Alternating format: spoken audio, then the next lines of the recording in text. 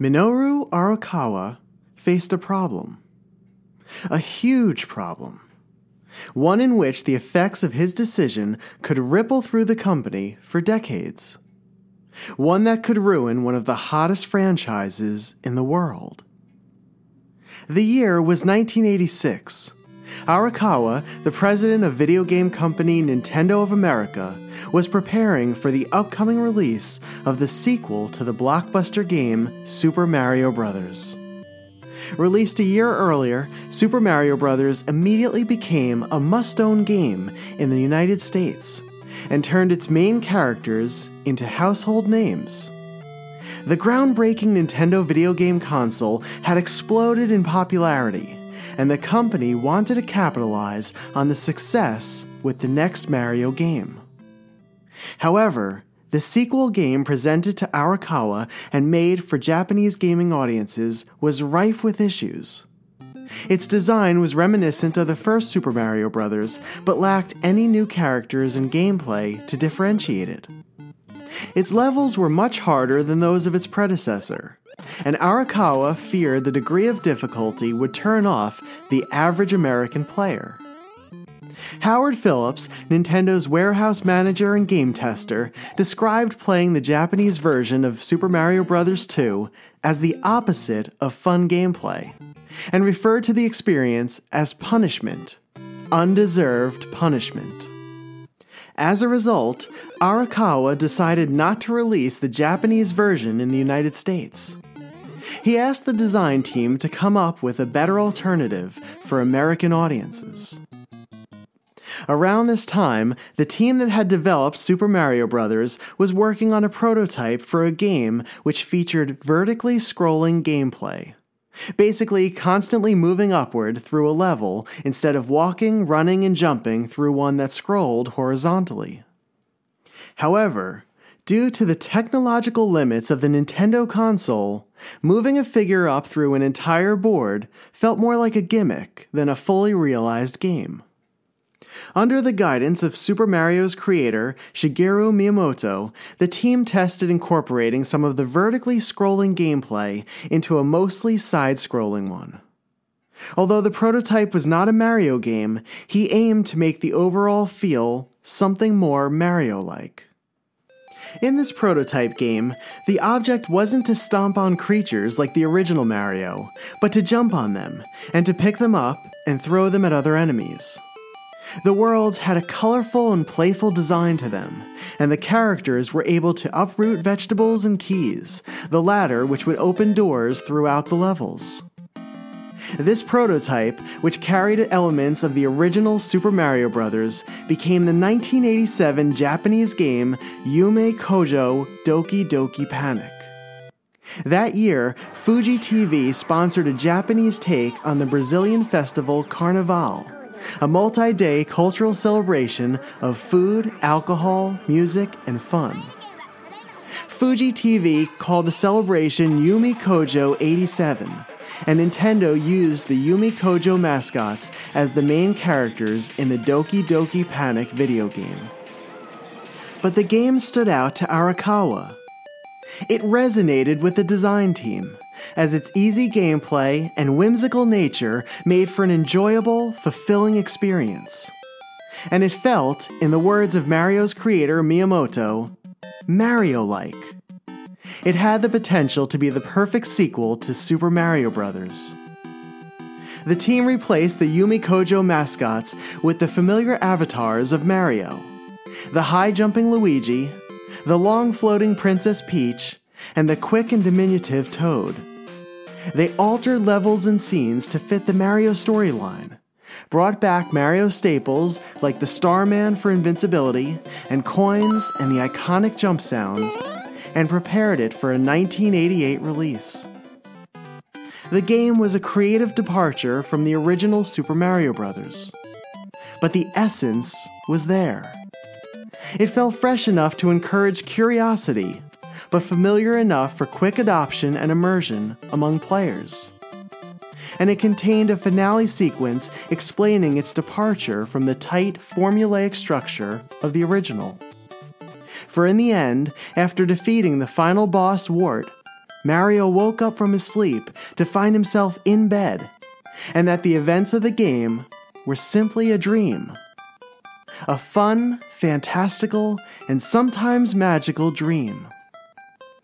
In preparing a sequel, Arakawa and the designers at Nintendo chose not to make a clone of the original game. Instead, they built upon what worked, but created something unique, a novel experience, and a new direction. Super Mario Bros. 2 was released in North America in October of 1988. Arakawa quickly learned he had made the right decision in revamping the game. It was an immediate hit, and was the top-selling video game in the United States for 14 consecutive months. It went on to become the fourth highest-selling video game of all time for the Nintendo Entertainment System, as video gamers worldwide purchased nearly 7.5 million copies. In 2019, after its first successful HasLab campaign to produce a Star Wars sail barge, Hasbro was faced with a dilemma of its own. What would be its sequel? What would be its second offering? And would it build upon the success of the barge, or would it be a failure and possibly the final HasLab project for the franchise? This is the continuation of the decades-long story of Star Wars and Hasbro toys. This is the history of Hasbro's HasLab, the second Star Wars project. This is the next wild idea for a platform built upon producing wild ideas. This is, at its essence, the story of a relationship between a toy company and its fans. This is the way. This is the way. This is the way. And this is Star Wars, Prototypes and Production.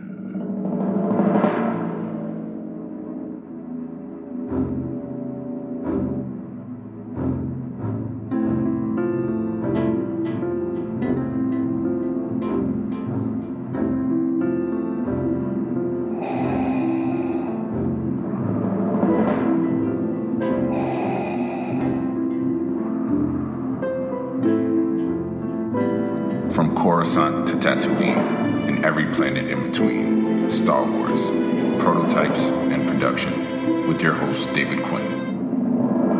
Vader. It's a trap! Yes, Master. Whoa, we're gonna have company! Have to stand and fight. The more you tighten your grip, Tom, the more star systems will slip through your fingers. I want to learn the ways of the Force and become a Jedi like my father. The Force will be with you, always. In 2018, Hasbro introduced a revolutionary way for a toy company to deliver dream pieces to fans and collectors. HasLab, Hasbro's crowdfunding platform, created toys that were too large and too expensive or too niche to sell at retail. The company would offer a potential figure, playset, or vehicle, and if a specific number of pre-orders were purchased during the 6-week campaign window, that toy would be put into production and would be shipped within the year. For fans, it was an opportunity to own an item that Hasbro would otherwise never consider making. It was a chance to finally bring home a ship or a playset that many dreamed about as children. Something that would fill in the gap of what was missing from the Star Wars toy universe. For Hasbro, HasLab created a new toy market at a larger price point, in a cost-efficient manner. After all, the company would only produce as many pieces as were ordered during the campaign, leaving no overstock. The toys would no longer languish on retail shelves, facing heavily marked discounts and resulting in severe company losses. The designers at Hasbro could be as creative and as far-reaching as they could imagine. With the heftier price points came the opportunity for richer and more accurate paint deco, as well as capturing every screen-accurate detail as possible. At the New York Toy Fair event in February of 2018, Hasbro announced its intentions with the HasLab platform. It also unveiled the first HasLab offering, Jabba's colossal sail barge, known as the Katana from the 1983 film Return of the Jedi.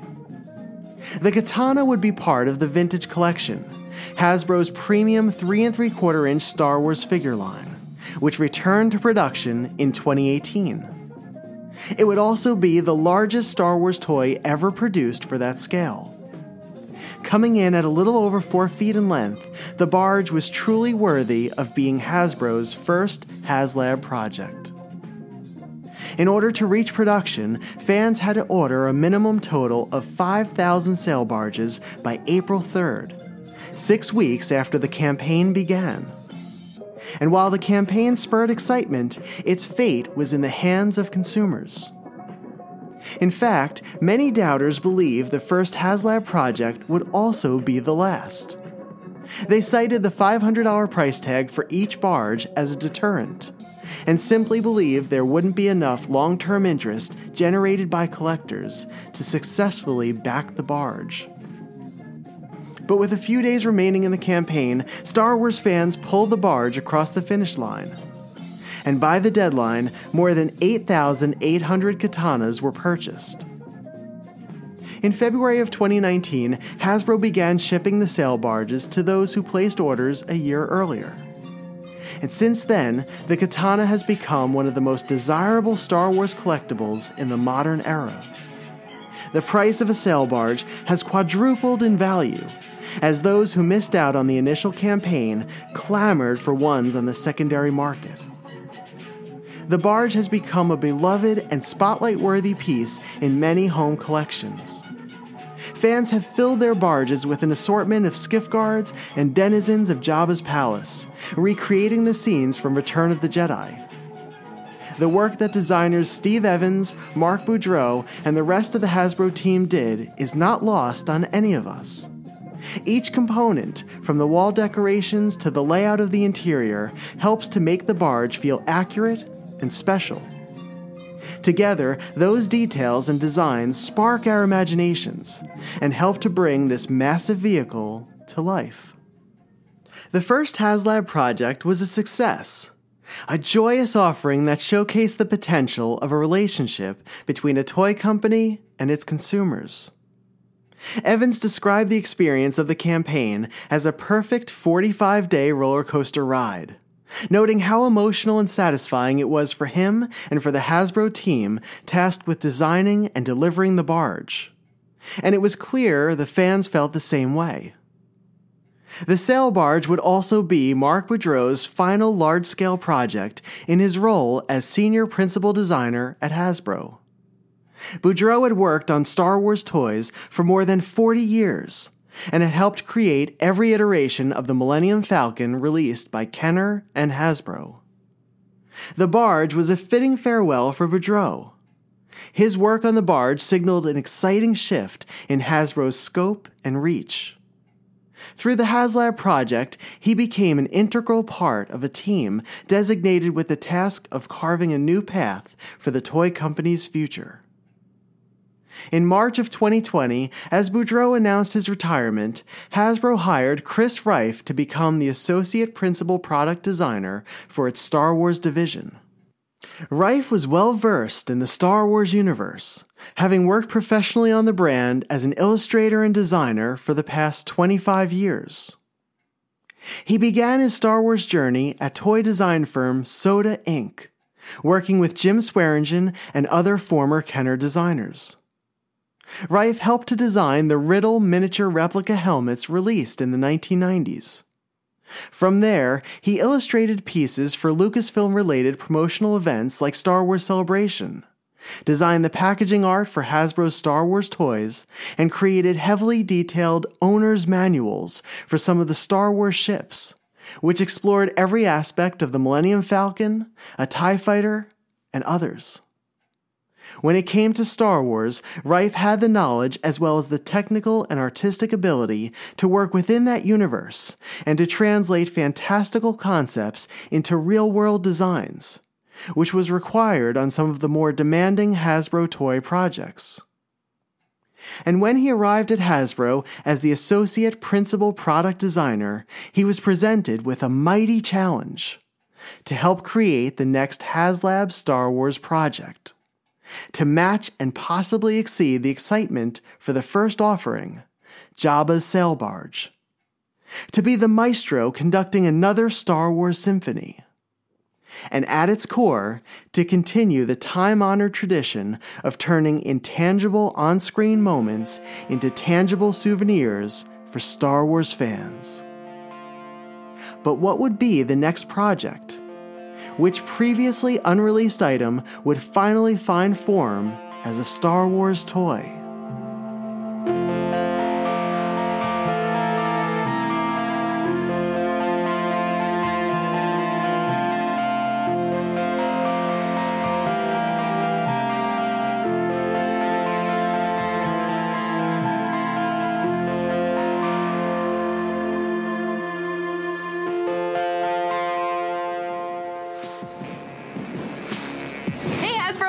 Join me, Jackie Jennings, and all your favorite brands September 25th and 26th at Hasbro PulseCon. You do not want to miss this.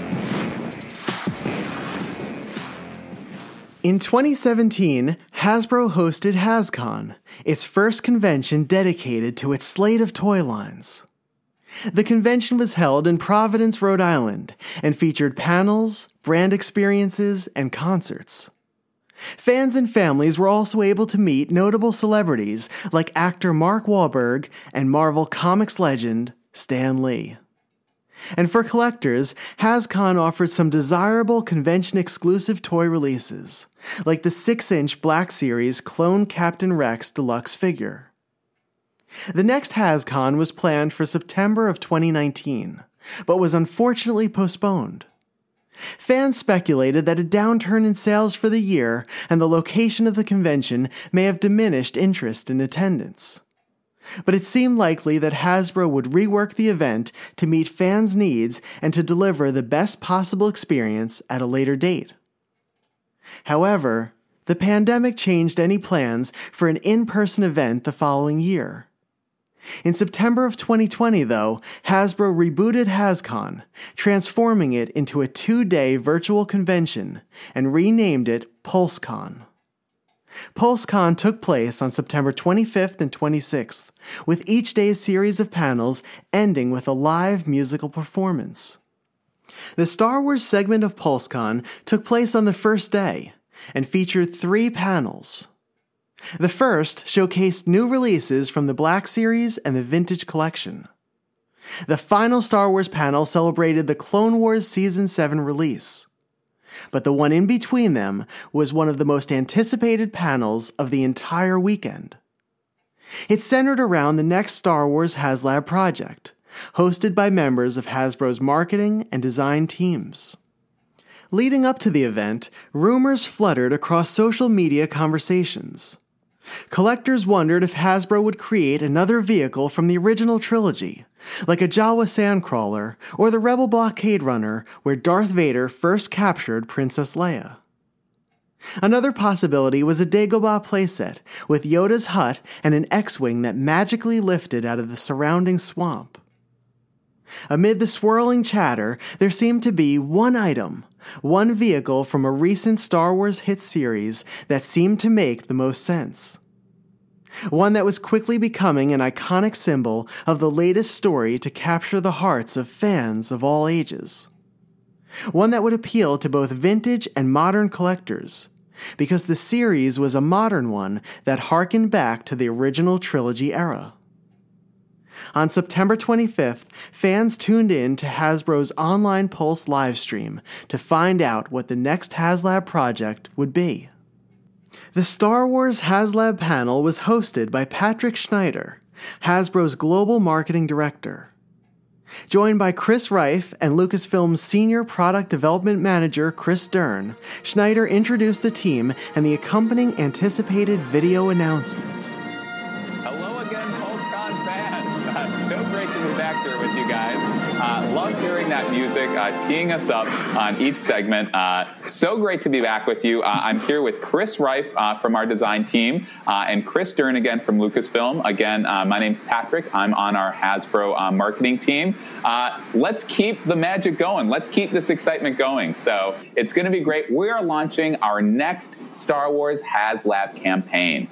So we told you guys about this about 3 months ago, I believe in June. The only thing you know is that it's going to be a vintage collection item, but it's going to be revealed today. And in like 5 to 10 minutes, you'll know what it is.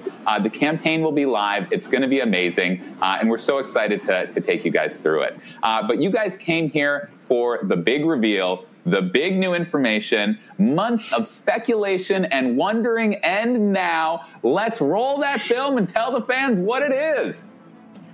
Under a sprawling music score, images of the Razor Crest, the chrome twin-engine ship from the Disney Plus series The Mandalorian, filled the screen. After more than a year of waiting, Star Wars fans were finally getting a Razor Crest. The video showed clips of the ship in action from the show, as well as digital renderings of the HasLab toy and the different features planned for it. We're so excited. We hope you're excited. We're going to talk about this. Chris Reif and then Chris Dern, do you guys want to talk about kind of the journey that led us to this item? Yeah, absolutely. This has been so exciting to work on, and everyone out there is clearly as excited about a new Star Wars HasLab as we were. I mean, when we just teased it, all this crazy speculation that was happening, it was awesome. Yeah. I mean, some of those ideas you guys were throwing out were things we had tossed around ourselves, but it kind of made itself clear what the next HasLab should be to us when we saw that season 1 Mandalorian stuff happening. And Chris, you can probably talk to that even a little better than I can. The amazing thing about it is it's simply going from the barge, going to this, working on this for several months, like you pointed out, Chris. It's really fun to share now with the fans, what we've been working on and the excitement behind it. So, I'm just thrilled that we can actually talk about it and share the details and really continue Mark's legacy. We've all had the chance to work with Mark over the many years and continue his visions and his vehicles and his expectations with detail into the vehicles that we worked on him with in the past. So it's always going to Vicky's point earlier, it's always going to have a little bit of Mark in all of these things that we work on.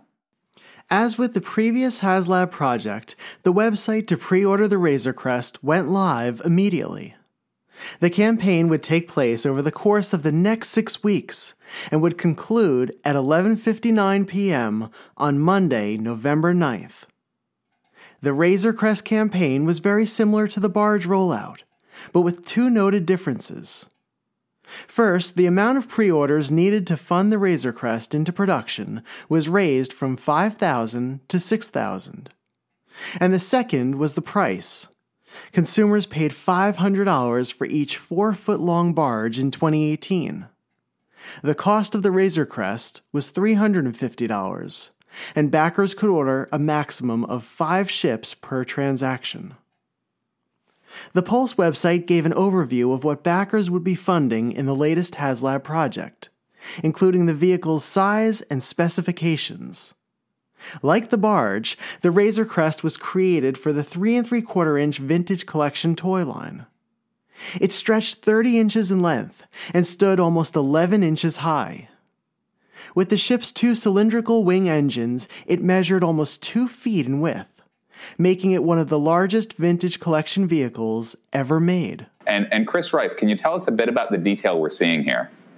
Yeah, it is insanely detailed. I mean, the just panel lines and missing pieces and everything else. This thing is the toy that I wanted, and it's in no small part due to our partnership with Lucasfilm, and Chris can lead us into that a little bit. But just the assets that we were able to get, and the ILM and Lucasfilm worked with us really close to make this thing happen. So, yeah, we were really fortunate. Industrial Lights and Magic provided the working 3D files of this vehicle, and they were to scale. So we had some challenges to get it down to our 3 3/4 inch scale. So there's a lot of considerations that had to go into play, but great resources for this item. It's been fantastic working with our image unit team, working with our filmmakers to really make this happen and capture a whole new level of detail in vehicle. To better understand why both the Hasbro team and Star Wars fans were excited about the HasLab Razor Crest, let's take a look at the origin of the Razor Crest and how The Mandalorian reinvigorated a Star Wars fan base.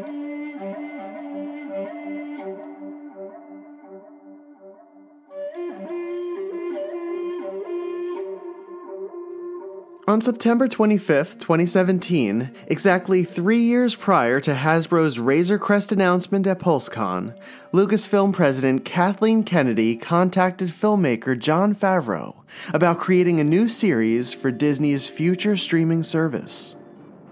Favreau, who had voiced a Mandalorian named Pre Vizsla for the series The Clone Wars, pitched a Western-style series about a lone Mandalorian who stumbles upon a child he must protect.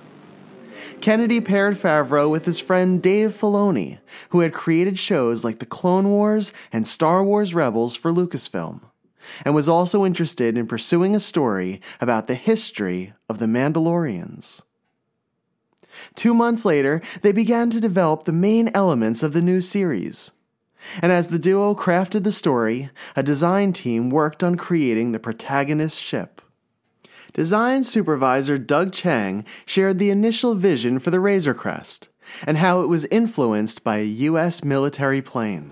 One of the most exciting things that we're creating for The Mandalorian is a new spaceship. And John had a really distinct idea of what he wanted. He wanted an Army surplus vehicle, a vehicle that perhaps predates the X-Wings.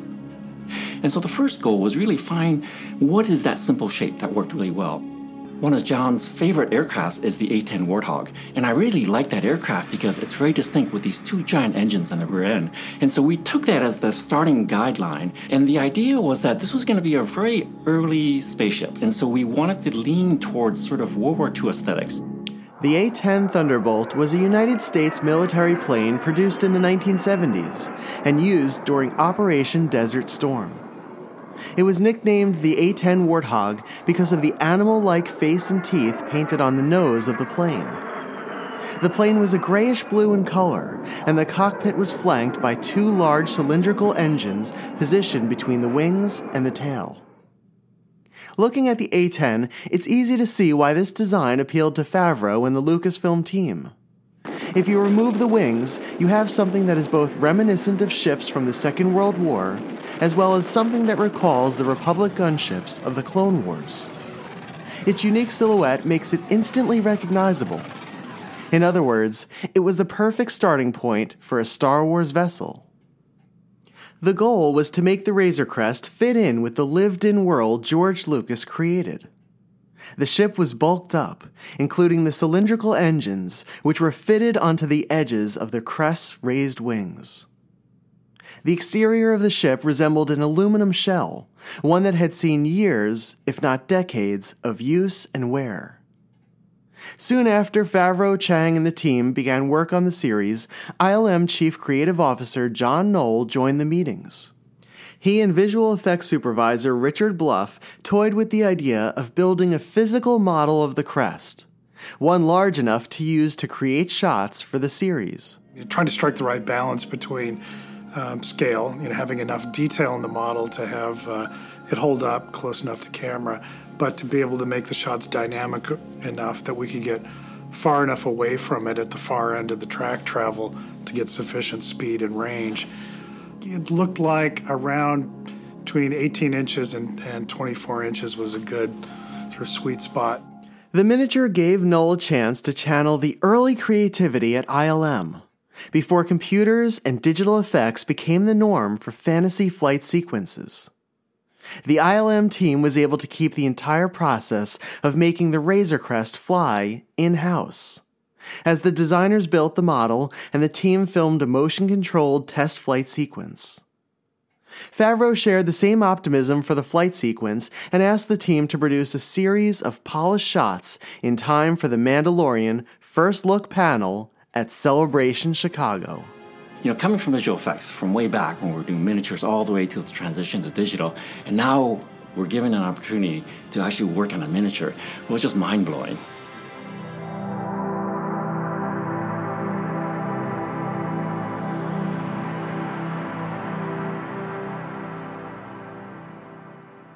April 2019, Star Wars Celebration Chicago. Celebration is the premier convention for Star Wars fans. Each celebration is filled with panels showcasing upcoming films, stories, and series within the Star Wars universe. And at Celebration Chicago, attendees were treated to a first look at Disney Plus's first live-action streaming show, The Mandalorian. Favreau and Filoni hosted the panel and were joined by the series' main cast. But one of the highlights was a behind-the-scenes video package that showcased the ILM shots of the Razor Crest in flight. The team had managed to successfully create a motion-controlled shoot and delivered a jaw-dropping preview of the Razor Crest that helped to give fans an idea of the wildly imaginative scope of the new show. Jon Favreau was adamant that this felt like old-school Star Wars. Everybody was all hands on deck. We were just trying to create the most incredible imagery on the screen as possible. And at Celebration, in front of a ravenous crowd eager for the next chapter of the Star Wars story, Favreau and Filoni premiered the Razor Crest footage for the first time. So we were part of what we did is it's the first time we ever have filmed Star Wars in Los Angeles, and I think even in the United States. And so part of what made that possible was a lot of new cutting-edge technology using stuff that I've learned from Iron Man, Jungle Book, even Lion King about game engine. Thank you. Using all this new cutting-edge game engine technology, video walls, VR for planning. But Star Wars at its core has to feel handmade and like a practical show. And so we have a lot of audio animatronics and puppetry, all the techniques that were used from the beginning. And so what was interesting was when we were starting to plan, the name of the ship is the Razor Crest that the Mandalorian flies around in. And it's this really cool, I think you saw some pictures of it in that reel. It's sort of like a reflective silver old Army surplus gunship. Mm-hmm. And then you're not the only Star Wars fans. Up at ILM, there's a lot of Star Wars fans too, and people started coming out of the woodwork when they heard that we were doing this. It's hard to imagine. It was like the Star Wars club at a high school. Yeah, it really was. And so we up at ILM, they shot some behind-the-scenes footage of what's going on up there, and we'll kind of talk you through it. Do you want to roll that? This is something you can. Not as secret. Because you have to see it. You can see this. So we'll roll this while we're in here. Maybe we'll dim the lights a little bit. That day, Star Wars fans witnessed the Razor Crest's first public flight. The shot that ILM put together demonstrated the impact that models and miniatures would have on an ambitious show like The Mandalorian. And the buzz for the show continued until its premiere, 7 months later.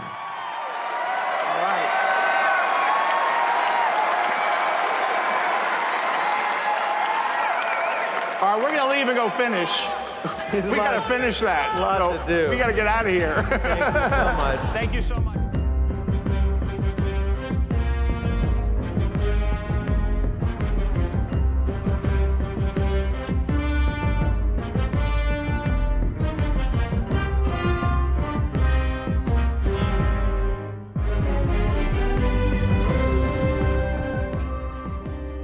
The first season of The Mandalorian premiered on November 12, 2019, and was an instant hit.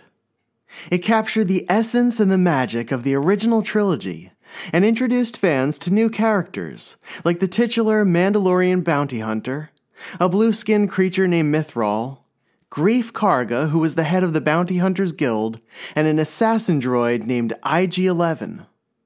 And the biggest reveal was a green Baby Yoda-like character known as the Child. The Mandalorian became the most watched streaming show in the world that December.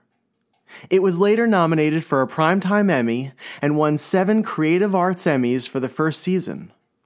It propelled audiences to subscribe to Disney's streaming service, and the number of subscribers is estimated to have reached 24 million by the first month, massively outperforming the company's estimates for the quarter. The first season of The Mandalorian reportedly cost more than $100 million to make, but it sparked a billion-dollar consumer buying frenzy. Fans clamored for shirts, posters, toys, anything they could get their hands on that bore the show's logo or characters. They wanted The Mandalorian.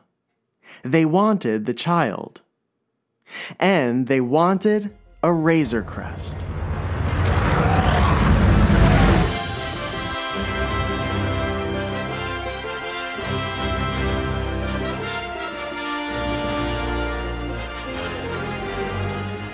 On September 25th, 2020, the HasLab Razor Crest pre-order page went live and gave potential backers a comprehensive presentation about the toy and the campaign.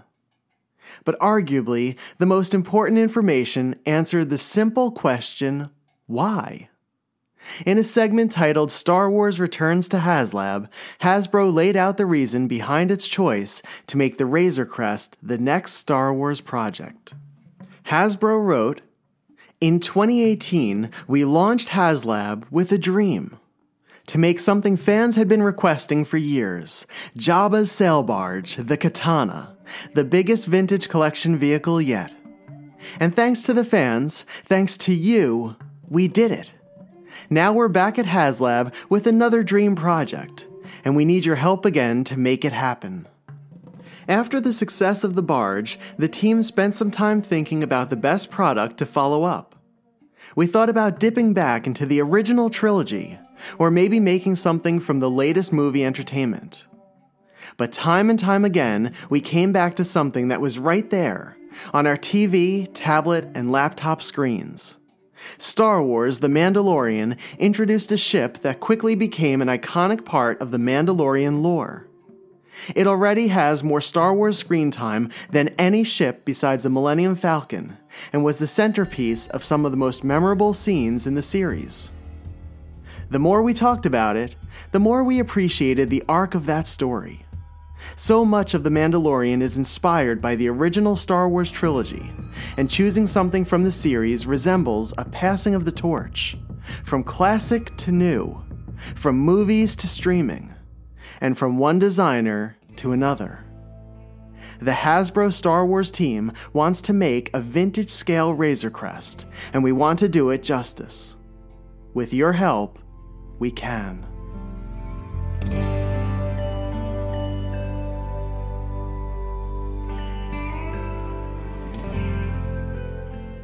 And with the answer to the question why, coupled with many other pieces of information, the fate of the campaign, the fate of the tireless work done by Hasbro's Star Wars team, now rested in the hands of the fans. Surely, interest in the Mandalorian series was evidently strong. But would that excitement for what appeared on screen translate into a desire to own the vintage collection Razor Crest vehicle? Would collectors purchase the required 6,000 crests over the next 45 days before the campaign ended on November 9th? Would the Razor Crest join Jabba's sail barge as a HasLab success story in the era of modern Star Wars toys? Or would it be remembered as the first Star Wars project to fail to be funded?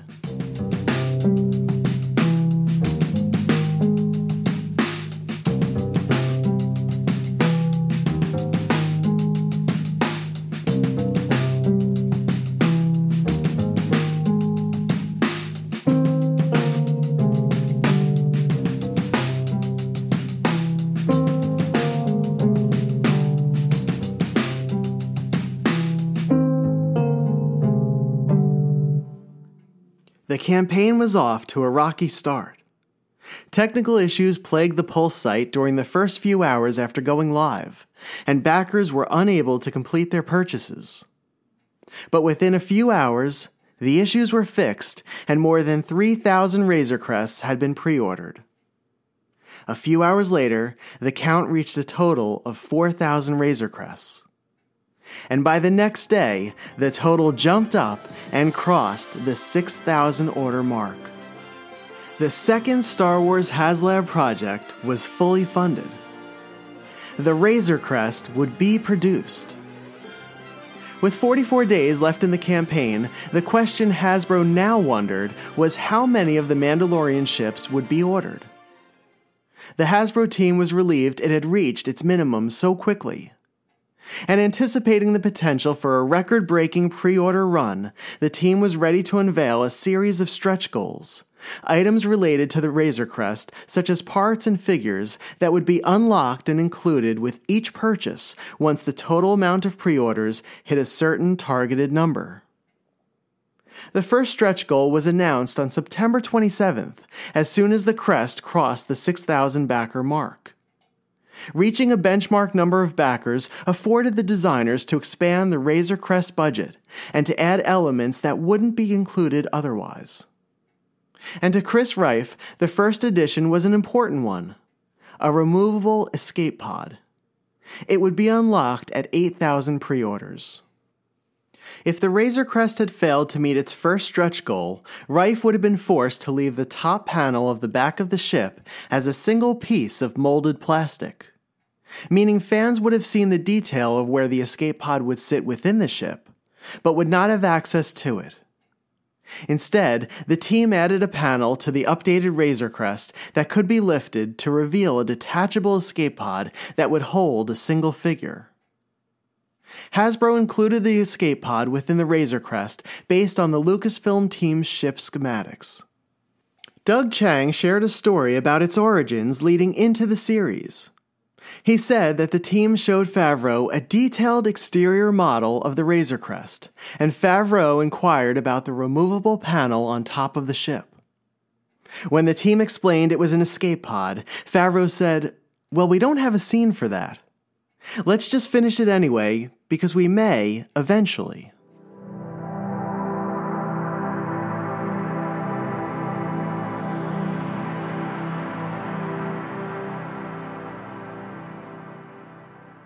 Two days later, the total reached 8,000 pre-orders. And to Chris Rife's relief, the first stretch goal became an official addition to the Razor Crest. The second stretch goal was announced and would surely grab the attention of anyone interested in the little character that stole the hearts of fans around the world. If the campaign hit a total of 10,000 backers, Hasbro would include its first exclusive carded figure into the package. It was the Baby Yoda-like figure then known as the Child. The Child came with his hover pram, which was decked out in a chrome plating, similar to what Kenner did with R2-D2's dome. A little more than a week later, the second stretch goal was reached, and the Child became part of the pre-order. On October 13th, Hasbro announced the third stretch goal, which would be unlocked at 13,000 pre-orders. It consisted of 4 carbonite blocks from the Razor Crest carbon freezing chamber. Each block contained a character caught by the Mandalorian bounty hunter. The first was a Corellian smuggler named Rick Duel, who appeared in the non-canon Star Wars comics and was modeled after famed visual effects master Rick Baker. The second was a Rhodian creature, similar to Greedo, named Cheeto. And the third was Danny, a female Zeltron adventurer. All 3 were part of a gang in the 1980s Marvel Comics. The fourth frozen figure was recognizable to anyone familiar with the memorable first episode of The Mandalorian.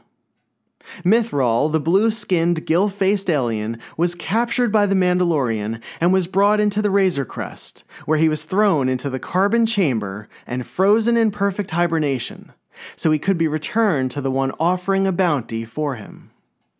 The carbonite blocks were a feature fans hoped Hasbro would include with the Razor Crest.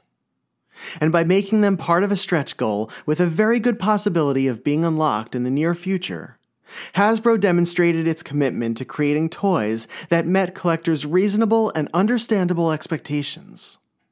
And even if the third stretch goal wasn't reached, Chris Rife had hinted in an interview that the company would eventually find a way to release the carbonite blocks that would be compatible with the ship. I'm sure you're seeing a pattern here, but the carbonite blocks were officially added to the Razor Crest when the total pre-orders hit 13,000 2 weeks later.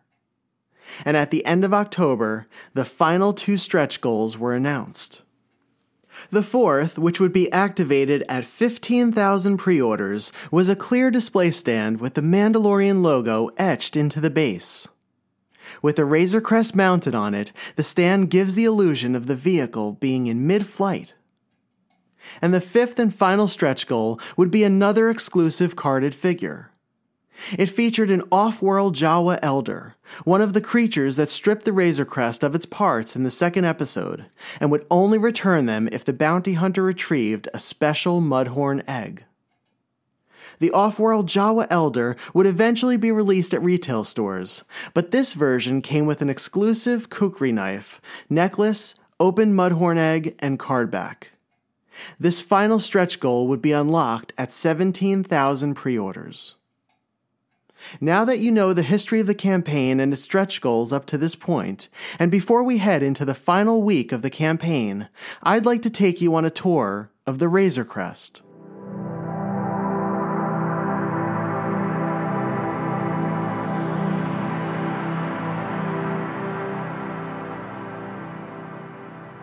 In order for us to tour the Razor Crest, I have to shrink us down.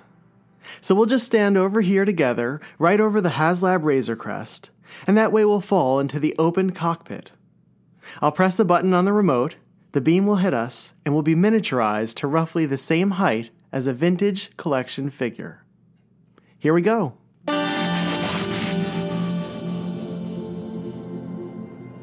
It worked.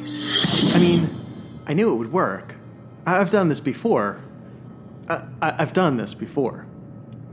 not like this. We are in the actual cockpit of the Razor Crest with the Mandalorian. Who are you? We're really big fans of yours. And we're in the Guild. How long you been with the Guild? We're very recent additions. But we're definitely bounty hunters.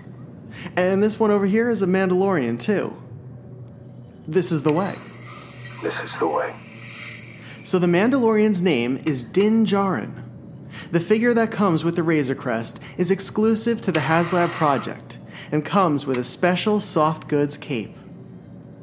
With the soft goods cape, Din is able to sit in his pilot's chair, which is a silver color with red painted leather accents. The cockpit's walls are a light gray base, overlaid with a molded steel blue plastic. The canopy above our heads is a gray frame with clear plastic windows. The flight console looks pretty accurate when compared to its on-screen counterpart. In front of the Mandalorian are a pair of joystick-like steering handles. It even has the handlebar-style throttles that allow him to maneuver deftly during combat or when he is trying to outrun New Republic troopers Trapper Wolf and Captain Carson Teva. And immediately, you can see the thought that went into creating the Razor Crest. One of the controls on the console is even missing the little silver joystick-like ball that fits on the top. Just like in the series, where the child would always remove... It's the child! Well, we now know him as Grogu. But for a long time, we all called him Baby Yoda, because he resembles the old Jedi Master. And this is the exclusive Grogu that comes with accessories, including a silver knob that fits onto the console. He loves that thing, so I'm not even going to ask him if we can see it right now. And he has his cup from which he drinks his broth. In the cockpit, there are 2 seats directly behind us on either side of the center door that leads to the back of the ship. On the toy, the door does not open, which would have been a nice feature. Grogu's exclusive vac metallized pram is currently resting on one of the chairs, with Grogu sitting in it. The large laser cannons on either side of the cockpit's hull rotate to target and to fire at any incoming aircrafts or creatures. At any sign of danger, really. I've always wanted to fire the cannons, though. I think I'm going to try it. Whoa! You're what? Get away from it! It's not a toy. I'm sorry, Mando. I shouldn't have done that. I was just curious. We'll get out of your way now. So that's a tour of the cockpit. What's that sound? What's wrong? Great. Jawas? Jawas? Ooh, yes, it looks like Jawas are removing panels from your ship. These are my parts. My ship has been destroyed. Stay down. Din, you have to stop them before they dismantle the hull. We'll stay here with Grogu. How do I know I can trust you? Because we love the little guy. And we know you'd shoot us if anything happened to him. We have him, and he's safe and sound with us. And I dropped him. Unbelievable. That was my fault. $1 billion property, and I dropped it. Come here, little guy. We got him. Okay. Now listen, I'm gonna go out there and I'm gonna look around. Shouldn't take too long. Now, don't touch anything. We won't. I'll man the cannons, and I'll scare them with a little laser fire.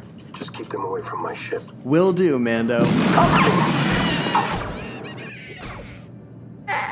Would you mind holding Grogu for a second? What's he doing?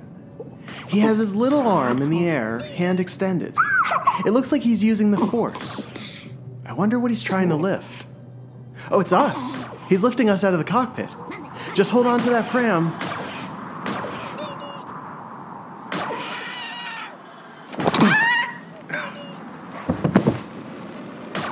Stay here with Grogu. I'm going to try to stop this. Stop. We're friends. Hey, Jawas. This is the Mandalorian. Remember him? He defeated the Mudhorn for you and brought you the egg with the goop that you all love. Stop trying to steal parts from his ship.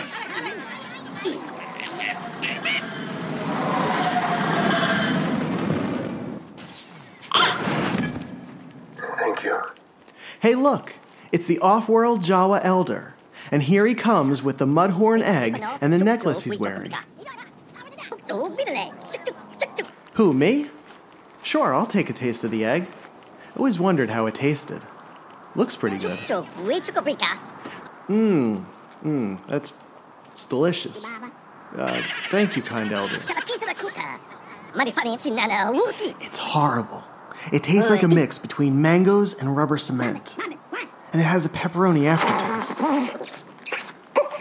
While the Jawas are helping our Mandalorian friend fix his ship, let's take a look at it. For my estimate, there are approximately 15 external panels that can be removed. The hull of the ship is covered in a brushed aluminum design that has been painted to look weathered and worn. This feels like a ship that has taken part in many adventures over the years. The areas where the panels have been removed reveal a steel blue frame that matches the interior of the cockpit. From the right side of the ship, you can see through parts of this frame and into the crest's interior. The crest has 3 landing gear feet that can be removed when displaying it in flight. This'll do fine. Thank you. That's very kind. On the left side of the Razor Crest is a hatch that opens for boarding. The hatch descends, and a ramp extends from the top of it to form a step. And like the HasLab sail barge, a large panel that runs along the side of the ship can be removed, giving a collector a fuller view inside the cargo hold. Let's board the ship. There's a lot of space in this vehicle. When the team filmed the episode where Mando transports creatures named blurgs, they figured out that the Razor Crest could hold 3 of these large creatures pretty comfortably. To our left, as we walk toward the front of the ship, we see Mythrol? This feels a lot better. I haven't evacuated since the solstice. Were you just using the refresher? Yeah. A refresher is a toilet in the Star Wars universe. And since that universe is home to many, many different creatures, the refresher has a number of adapters, funnels, and specialty attachments to support the different species that may travel aboard the Razor Crest. And the Hasbro designers made sure to make this refresher as screen accurate as possible. Oh, Mythrol, be careful what you touch around here. I think you're standing in the carbon freezing...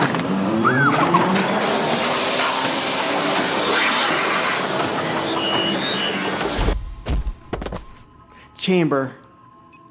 Oh well, Mando is probably going to freeze him anyway.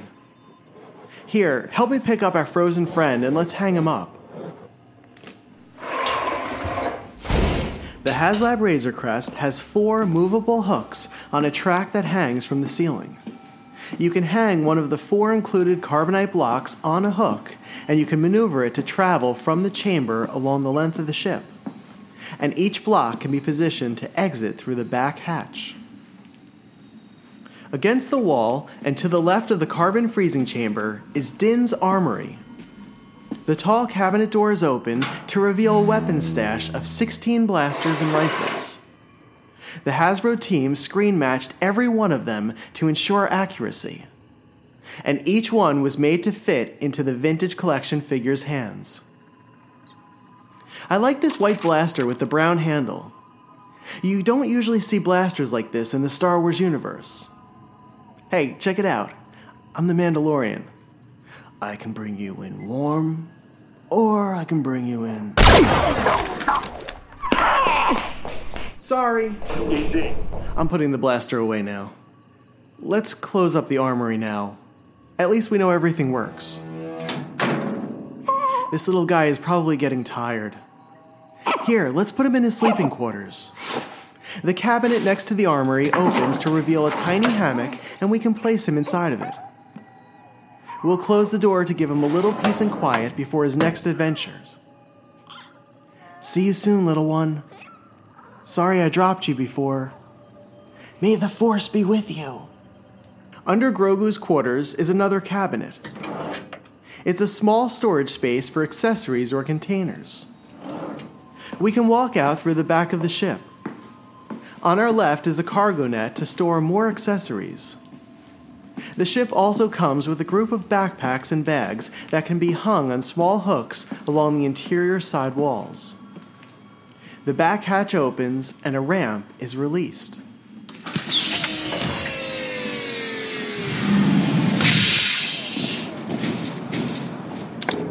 Mando, do you need any help? I appreciate the offer. It's very thoughtful of you. Could I possibly borrow your jetpack? Are you out of your mind? I could use a crew member of your ability. I almost got us killed and we weren't even in the air yet. Please, I give you my word. I'll return it to you. But we really need it if we're going to get home. Fine. Thank you so much. Grogu is sleeping in the Razor Crest. I promise I'll drop the jetpack off to you. This is the way. This is the way. Okay, just hold on tight. We're going for a ride.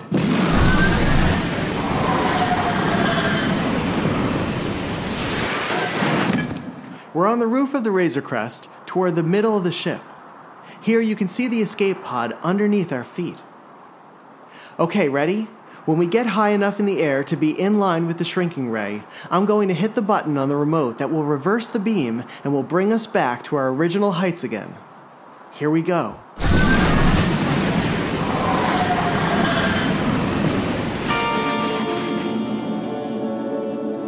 We did it! That was quite the tour. I hope you learned a little more about the Razor Crest. And now I'm going to keep a promise to our new friend. I'm going to shrink the jetpack.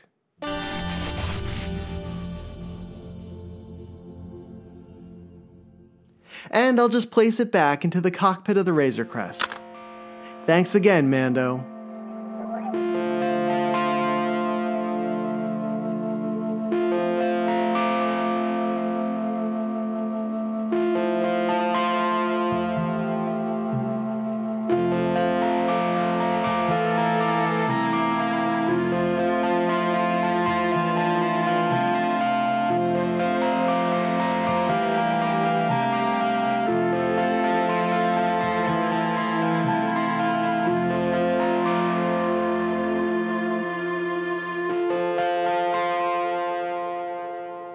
By November 2nd, the amount of pre-orders passed the 15,000 mark, unlocking the 4th stretch goal and giving backers a display stand.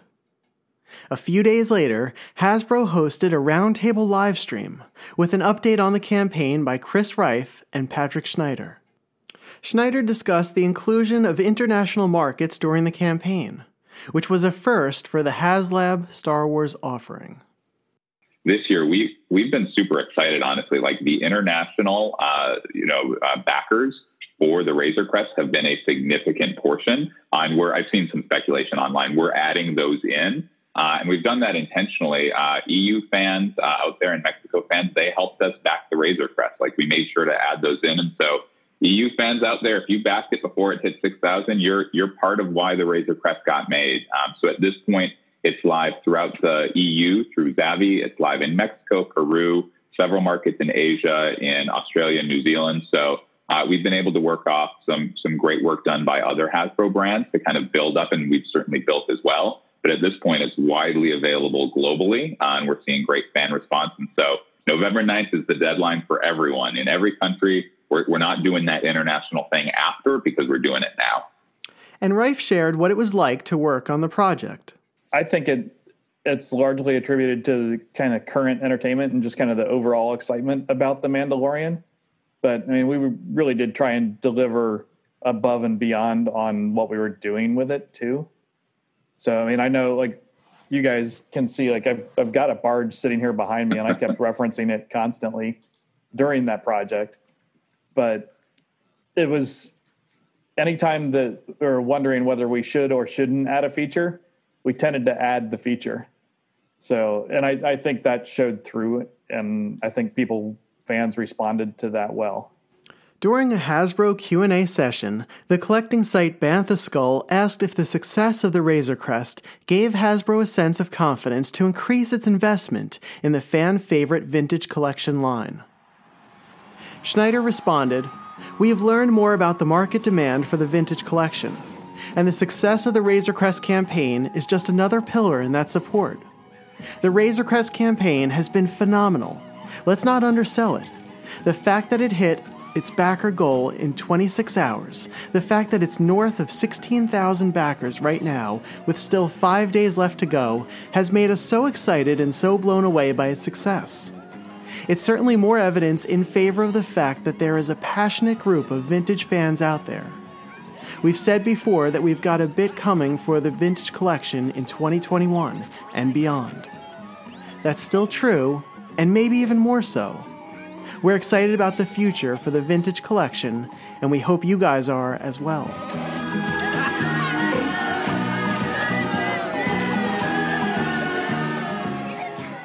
On November 6th, 3 days before the end of the campaign, the total number of pre-orders crossed 17,000, unlocking the fifth and final stretch goal. The carded off-world Jawa Elder was officially added to the Razor Crest package. In total, Hasbro's offering would contain Din Djarin with an exclusive soft goods cape, the removable escape pod, a carded version of the child with a unique decoed pram, 4 carbonite blocks, a stand on which to mount the Razor Crest, and the carded off-world Jawa Elder figure with extra accessories. For many, the complete package was too good of an offer to pass up, especially for $350. By the time the campaign reached its conclusion on November 9th, how many Razor Crests do you think were pre-ordered? Was it more than 18,000? Was it more than 20,000? More than 22,000? The total number of Crest pre-orders hit 28,115.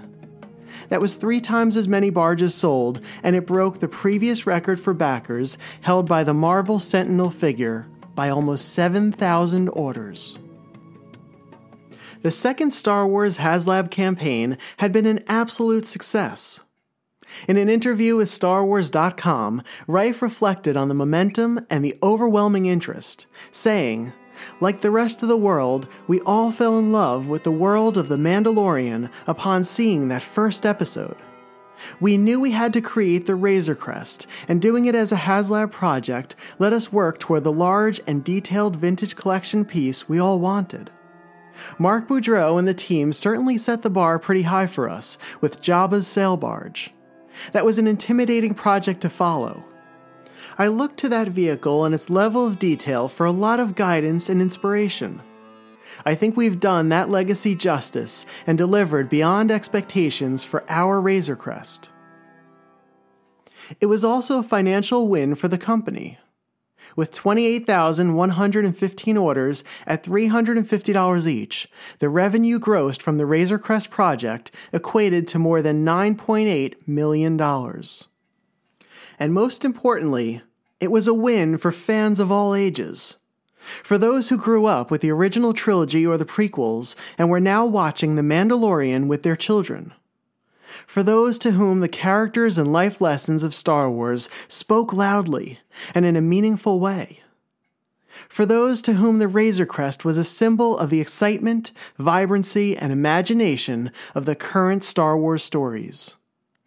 For those who in 1 month would see that beloved Razor Crest completely obliterated.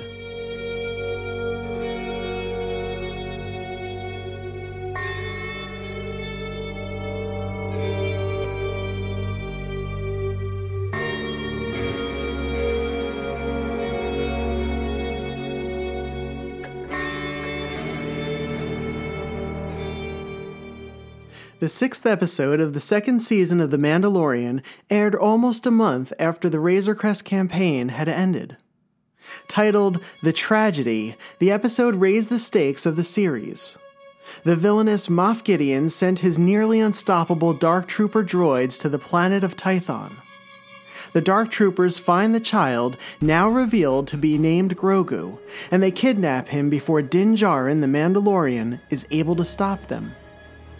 And Moff Gideon's ship fires a laser blast at the planet, destroying the Razor Crest.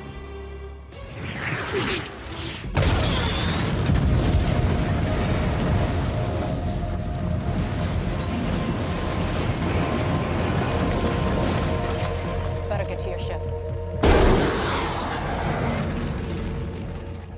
I don't know what went through your mind as you watched that scene, but after the initial shock wore off, I thought to myself, Razor Crest backers are going to be so angry. And I was correct initially. Some fans were upset with Hasbro and accused them of deliberately selling a toy that would be rendered obsolete a month after it was funded. I do not claim to understand the inner workings of the relationship between Lucasfilm and Hasbro, but I doubt Favreau and Filoni decided to blow up the Razor Crest before the HasLab team began working on turning the ship into a toy. And Lucasfilm keeps its characters and storylines a secret from almost everyone, leading up to the premiere of a series or an episode. It's the reason why we didn't get a Luke Skywalker figure from The Force Awakens until more than a year after the film was released. Again, I don't know how much Hasbro knows in advance about a series like The Mandalorian. Reif mentioned that he and the team watch each episode the morning it's released, and likely to see what projects may be waiting for them in the future. But even if the team did know the Razor Crest would be destroyed in the 2nd season, I'm assuming it was very late in the process. But at the same time, it didn't really matter if the Razor Crest suffered the same fate as Leia's home planet of Alderaan in the original Star Wars film. Fans would have surely wanted more on-screen adventures with the Razor Crest, especially knowing they would own a miniature model of it one day. But regardless of its fate, we all still love the crest because it was part of the series we loved. It had become a character within the world Filoni and Favreau created. What Reif and the designers at Hasbro had faithfully replicated. And now, it was ours. When Darth Vader and Yoda died in Return of the Jedi, children didn't throw their figures away. And they certainly did not stop creating stories with them on the floors of their playrooms. Vader was still the antagonist, aggressively trying to stop our band of rebel heroes. And Yoda was the wise and powerful force that guided them. The Razor Crest did not need to be in the series for fans to continue the story. It lived on, through the imaginations and in the displays of collectors around the world. But first, Hasbro needed to deliver it.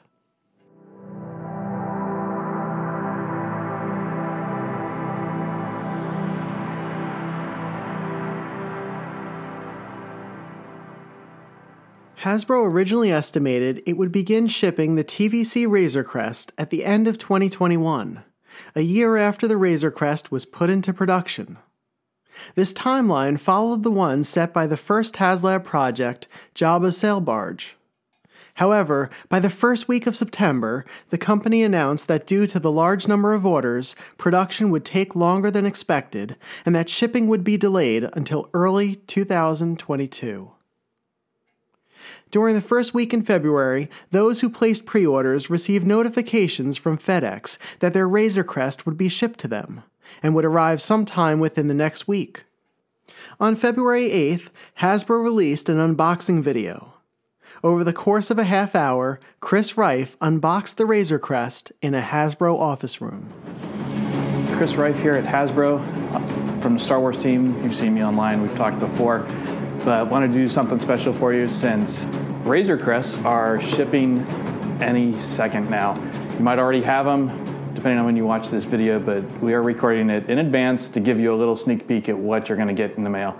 So what we're talking about, what's going to show up is this. So here's how you're going to get it. It's going to come in a box like this. We'll get right into it, give you a quick unboxing of what this thing looks like so you can see all the goodies and get a look at it with me in real time here. So just working my way through this thing, hack away here. All right, so the first look will be at the Razor Crest in there.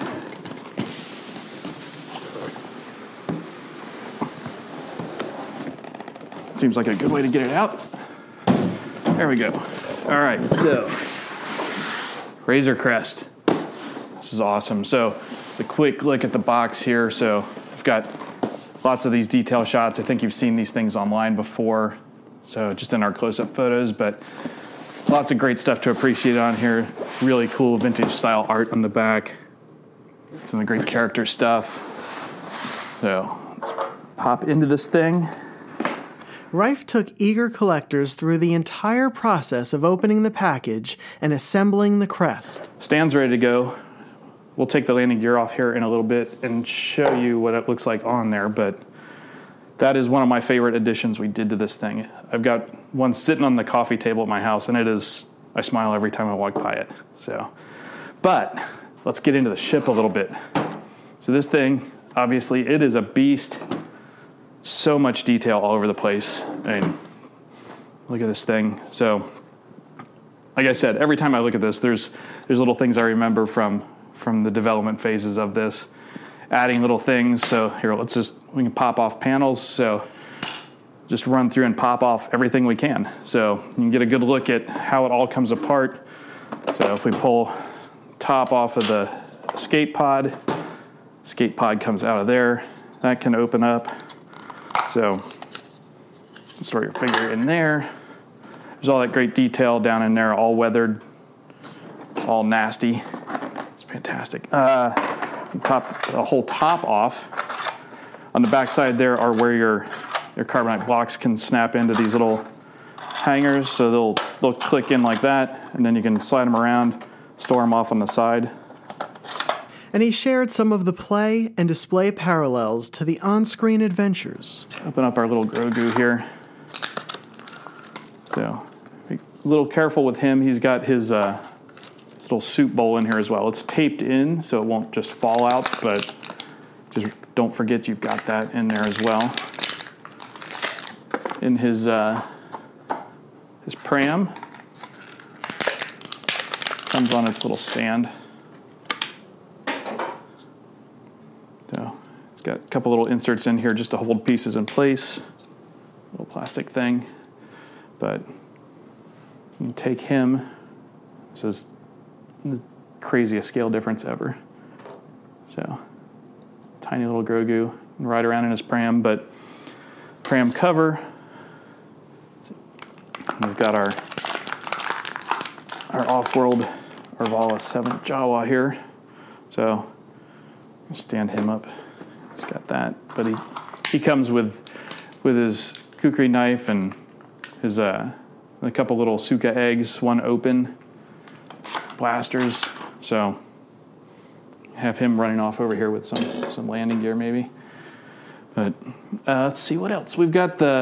We've got this little container that in one of the episodes you see it just sitting in the cargo hold, but then Mando ends up modifying it once a pram is lost. So you can actually take your little Grogu and stick him in there.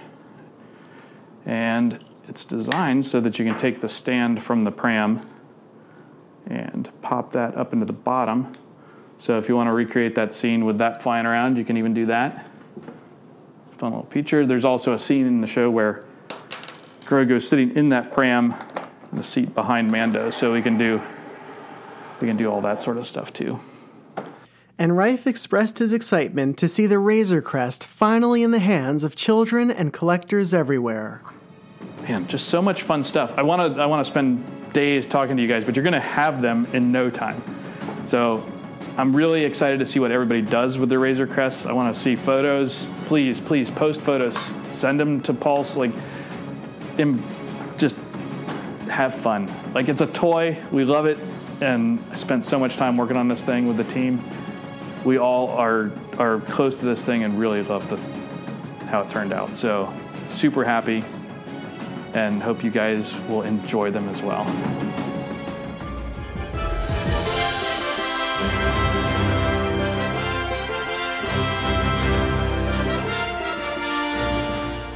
I hope this chapter of the history of Hasbro's HasLab has given you a fuller appreciation of the Razor Crest.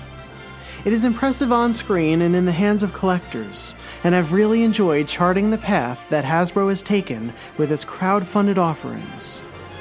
The sail barge was a success. The Razor Crest reached new heights.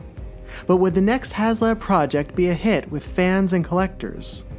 Or would Hasbro have its first Star Wars failure? Stay tuned for a future episode of the history of Hasbro's HasLab on Star Wars, Prototypes, and Production.